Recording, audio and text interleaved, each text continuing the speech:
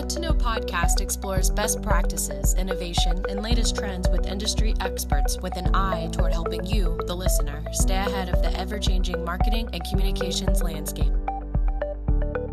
Good afternoon. This is Aaron Strout, CMO of W2O Group and the host of the What to Know podcast show. I'm recording here from Austin, Texas, live from South by Southwest. And today I have the pleasure of talking with Ty Shay, who is the CMO of Norton and Lifelock, which is, they're both Symantec brands. Ty just got done doing his panel. It was focused on balancing brand building versus performance marketing. And I think the punchline is that there isn't necessarily a balance because you have to sort of do all of those things. We'll talk more about that in a minute. So first of all, welcome, Ty. Thank you. Great event, Aaron. Well, thank you. And I do want to get into how you got started. Now, first of all, you're a investment banker turned classically trained brand marketer at P&G. And so that alone could probably take up an entire show. Why don't you give us a little background on that? And I know you gave that as part of your preamble earlier today. Yeah, so I do have a weird background for a marketer. I majored in accounting, passed my CPA exam. This is where an internship is a good thing. I did an internship at Price Waterhouse in audit. Hated it. So then I took an investment banking job and learned a lot. I figure it's like medicine, but once again, didn't really enjoy it. So how I switched into marketing was I went to business school at Stanford, had a great marketing professor who inspired me. And so then was off to Procter & Gamble, and then the rest of the story from there. So you're a little bit of a kingmaker, and I'm going to pick this up because I want to read these stats, but if I'm not mistaken, all of this amazing background education has led you to basically growing and helping to either take public or sell 4 different companies with over $5 billion in successful exits. Like most people are lucky if they do one, and I'm just going to name these, and I apologize if I get any wrong, but Esurance to Redpoint, Trinity Ventures, and then they sold to Allstate for $1 billion. Hotwire was the Texas Pacific Group that sold to Expedia for $660 million. SquareTrade, Bain Capital sold to Allstate for $1.4. I'm sensing an Allstate thread. And then LifeLock selling it to Symantec most recently for $2.3. And I think most exciting is you stayed on, and that's not always the case as a principal at one of these firms, is to be able to not just helpfully successfully sell or exit, but they liked you enough to say, we actually want you to stay on with this brand. So talk a little bit about how did you what's your secret sauce to the degree that you can share that? Yeah, I mean, Aaron, thank you. There's a lot of luck in life, and I think that anyone who doesn't tell you that there's a lot of luck is, I think, lying. So, especially you live in the Valley, right? I do. Yeah, I mean, I think when you're in the Valley, you see a lot of people who join the right company at the right time, and I think they have a little bit more maybe internal attribution of the success. I actually don't even pretend to have that. I think I've been pretty good at looking at opportunities where marketing was a key driver.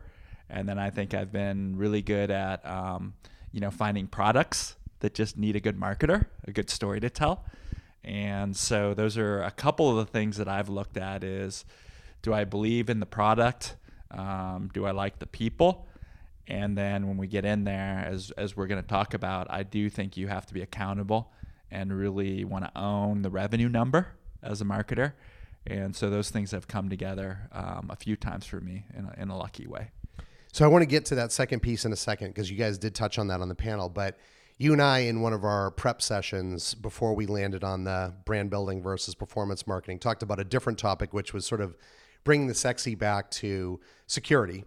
And you touched on this, is how do you take products and sort of bring them into the public forum. And I think security is one of those where it's become very sexy for the nerds. It's been very sexy, for a lot of the finance people, right? Because it's made a lot of money. But what are you doing and what have you done to take something that traditionally most people are like, I know this is a necessary evil that I have to use, and bringing it more into the public mindset and making it something that they care about, they enjoy, and really sort of are embracing that brand like an Apple or an Airbnb versus something that they don't want to touch. Yeah. I mean, one thing I've been lucky is, as I said, I actually really like businesses that are kind of unsexy or below that. I've worked in some sexy categories like travel for Hotwire, and then once again I was in insurance for that. So I think that each product, as long as it's useful, as long as you tell the story in a correct way, you can actually make it really relevant and actually help people's lives. So when coming into a brand, I think of, is this a product that I'm going to be proud that I tell my mom that I market? And so why I joined LifeLock was my brother had his identity stolen, and LifeLock really saved his butt. And so it was a product he told me to join. So I was a member before I became the chief marketer. So as far as the formula for how do you transform something that's like useful or maybe necessary into something that's really relevant and, to your point, sexy, I think you just look at connecting the dots for how does it relate to consumers' lives. If you don't mind, I'll tell you a story about something we're doing right now at Norton that I think is pretty fun. Yeah, please do. So Norton is a brand that protects 50 million people globally. I think it's got 90% plus brand awareness. So it's really an iconic brand. It really hasn't been invested in for a while. And so we're figuring out ways to retell that story. So something that actually fell onto our laps is Disney approached us recently. They have a new Han Solo movie coming out. So I don't know, are you Star Wars? Star Wars, not Star Trek, but Star Wars. So Star Wars. So Han Solo is the origins story of Han Solo, which tells how Han and Chewie came together to basically protect the universe. So we were talking to Disney about this, and one thing we're going to do is we're going to partner with Disney on the new Han Solo movie, and we're going to tell the story about how Norton and LifeLock are coming together to fight the evil that's in the universe. So those things that are universal truths, which is, once again, there's a higher order thing going on here, which is we're actually fighting evil and fighting the bad guys, and we're the good guys. Figuring out a way to tell it in a relevant way to today's consumers, which I think Star Wars is very relevant. That's an example of how do you do something that's, not necessarily thought of as sexy and make it really relevant and hopefully engaging to today's audience.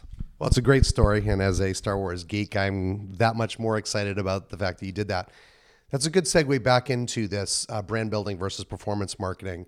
And I think one of the things I'd love to touch on is, you mentioned it a minute ago, but Mark Stoos, who was one of the panelists, talked about, how do you not get fired as a CMO? The tenure is getting shorter and shorter, and clearly you've not only stayed for a while, but done so across two different entities most recently.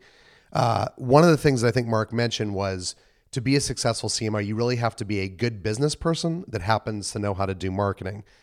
You, with your background as a classically trained marketer, as a financial guy, clearly you've done that. But talk a little bit about what are the things that you do to make sure that you've got the Star Wars piece, you've got the isn't this fun and great, nice brand building, but what are some of those less sexy things that you do to make sure that you are hitting and owning your revenue number, being a great partner to your chief revenue officer, your CEO, your CFO? I mean, I think the first thing is just accepting the accountability that having a marketing budget, particularly a sizable marketing budget, brings, and embracing the fact that the goal of that marketing budget is to drive customers, revenue, and profitability.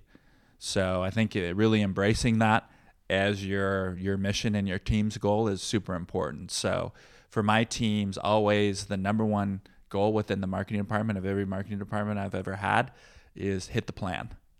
So that's got to be the first thing that you think about is, are you going to deliver your numbers?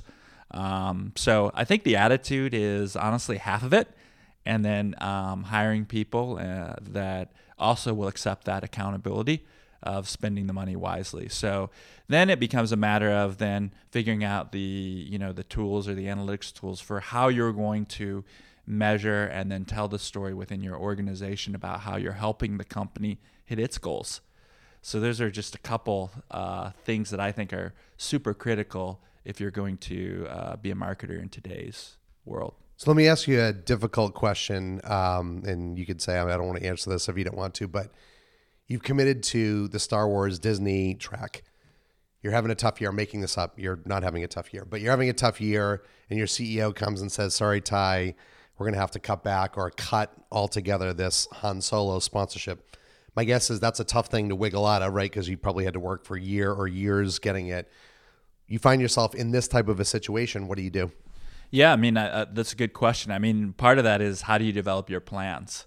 So one of the tools that we use is we look at our budget in terms of tiers. Tier 1 is the proven performance drivers, and we want at least 80% of our money to be behind things we know exactly how it turns into revenue and customers. The next level up is maybe they're proven channels, like a channel would be radio or TV, and we want to add different stations or do different creative tests. And then the tier 3, which is the riskiest type of investment, are the true tests. And so to your point, the way that I've positioned the Star Wars partnership is it is in the riskiest, the biggest test, because honestly, Symantec's never partnered with Disney before to launch a Star Wars movie. So we don't actually know how it's going to perform. So that, in setting that test up, it's almost, when you construct the plan, you almost know exactly how you would cut the plan if you have to. And I do think, to your point, I fully accept that marketing is a pretty big lever within our business. We spend like $350 million a year.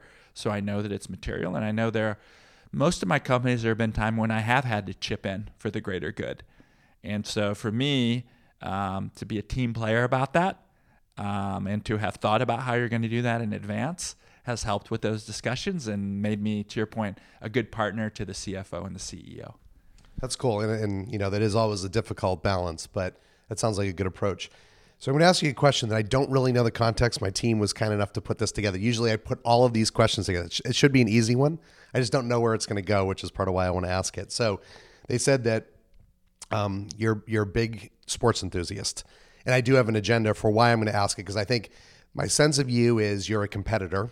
And so I don't know why they put this in there, but I'm guessing somewhere in your bio or reading an article, they found out that you're, a big time sports enthusiast. So talk a little bit about what's your sport, or who are your teams, and how does that connect to your competitor as a marketer? Definitely. So I grew up in the Midwest, so a huge sports fan, play a lot of sports, still play basketball today.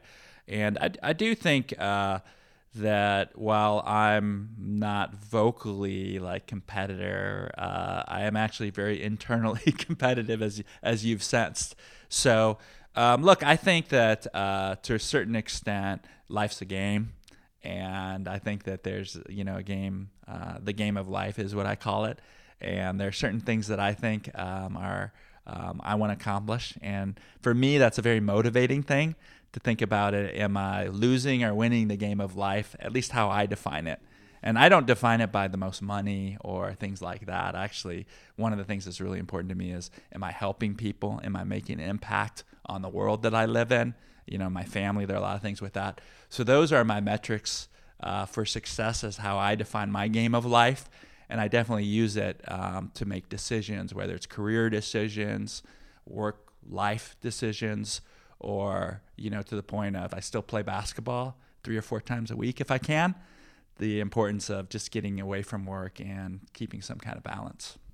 Well, I appreciate that answer to the story. So I have to ask, I guess, are you a Bulls or Bucks or T-Wolves fan, or none of the above? So I am a diehard Houston Rockets fan, which is weird, growing up in Peoria and living in the Bay Area with the Golden State Warriors. The way it happened is when I was in 7th grade, I actually was able to buy something at a charity auction, and I bought a Hakeem Olajuwon autographed game program.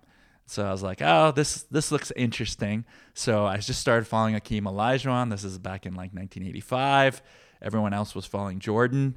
I was following this guy, Hakeem Olajuwon, and so I just followed him. And even after he retired from the Rockets, I'm still following him. So they're, as you may know or may not know, first place, best record in the NBA. So I'm actually on pins and needles this season, hoping that we can actually beat my hometown Warriors. Yeah, so I have a similar conundrum, and I am a pretty big basketball fan. I'm a Celtics fan because I come from New England, although I've adopted the Warriors because they're in the West, and other than 2 games a year where they play each other, or ideally in the playoffs.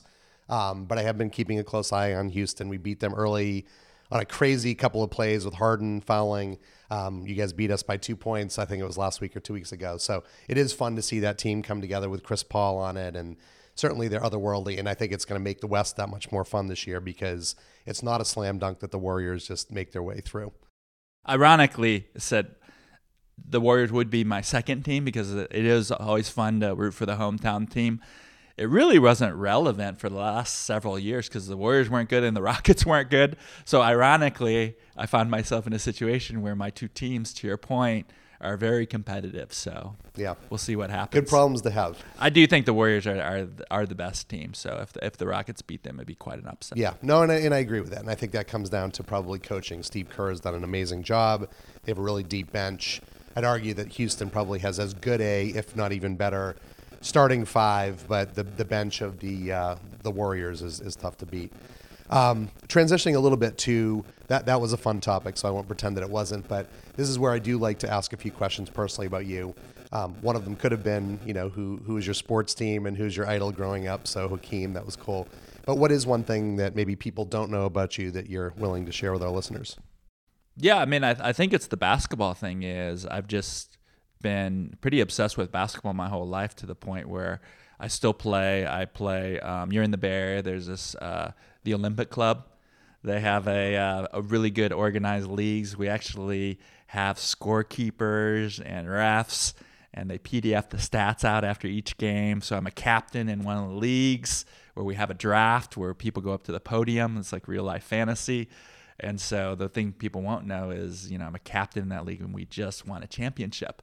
So I'm much more proud of that than I possibly should be, as that it's really meaningful and it's really kind of one of my passions. Well, it's cool. I'll have to come and check you guys out. I used to be very much into playing, and then, as a dad and old guy, sort of get out of the habit, but it is a passion for me.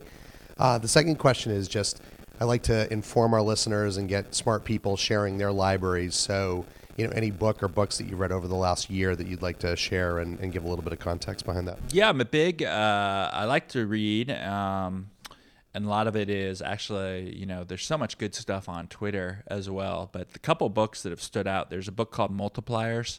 Have you heard this book? I've not, no. So it's a really good one on management, which is, as a leader, you're either somebody who is helping your team grow and basically achieve more than they thought they were capable of, or you're not. You're stopping them and they're actually shrinking. So that thereby the term multiplier. So I found that it's, as you go through life, you develop kind of these rules of thumbs about what kind of leader you're going to be, what kind of manager. This actually crystallized it into a framework of like, how can you be a leader where you can literally be, when people look back at you, you're like one of the best bosses they've ever had. And where people, I think one of the most inspiring things is people look back and say, wow, I don't know how we did so much in such a short period of time. So it's a book that I'd highly recommend. Another one just for people is, and this is a book, I think it's called Tell Me Where I'm Going to Die So I'll Never Go There.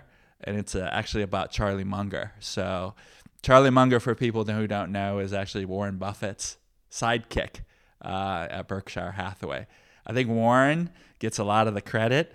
I think Charlie, as you really look at it, super smart, maybe the wind beneath Warren's wings. So for those of you interested, Google search Charlie Munger quotes and things like that. Super smart framework about, back to what I said about this game of life. What's the purpose of help you figure out what you want to accomplish in life and actually provide you some interesting, really, I think some wise ways to think about life and to apply to be more successful. So those are a couple. Great choices, and I have not heard of either of them. And the second one, that's an interesting concept, this fatalism and avoid, where it is that you're going to go to die. Last question, which, you seem like you did not have a problem when I asked you, but so many people say, oh, this is the toughest question, but it's the proverbial, you're on a deserted island, you can only have one album. Which album would you pick and why? And I'm most interested in the thought process because I'm always amazed by, why people choose what and what their thought process is. Sure. So this is one that is not easy, but I'll just say my wife and my daughter, who's 12 years old, tell me that I'm stuck in the 80s. So when we're there, they like to listen to the Spotify top hits, the latest things. If you look at my playlist, it's like music that I grew up with. So I'm kind of buried in the past. When I think back to kind of who shows up most on that playlist, it's actually the transitional one would be Coldplay. It's probably generic, but I feel like, their music is, in addition to like, I think being pretty broad as far as the different kinds of music, I think there's some messages buried in there of positivity and optimism that I really like as well. But and I've actually convinced my 12-year-old daughter she actually likes Coldplay too. So that was quite an accomplishment. That's good. Have you ever had a chance to meet Chris Martin? I haven't been able to meet him. I think I've been able to see him in concert a few times. He's an amazing performer. So I'd say he's a real pro. Like I've gone to different music festivals or award shows where he's one of many. And I always think he comes out of being the best, if not one of the best performers there among great performers. So here's a hint. Start your own podcast show for Norton LifeLock, and then invite people like Hakeem Olajuwon and Chris to come and be on your show, and then you get to meet all the people that you want to meet. I've thought about that. You've met Tracy. We're going to have to have Tracy work on that one. Thank you. Happy to do anything I can. So this is Aaron Strout, CMO of W2O Group and the host of the What to Know podcast. I've had the luxury of sitting down with Ty Shay, who's an athlete, a CMO, a dad, general good guy. So thank you for joining us, Ty. Thanks, Aaron. Really enjoyed it. Want more episodes of What to Know? We post a new episode every Thursday. Subscribe on iTunes, the podcast app, the Stitcher app, or Spotify, and view the podcast page at w2ogroup.com/whattoknow.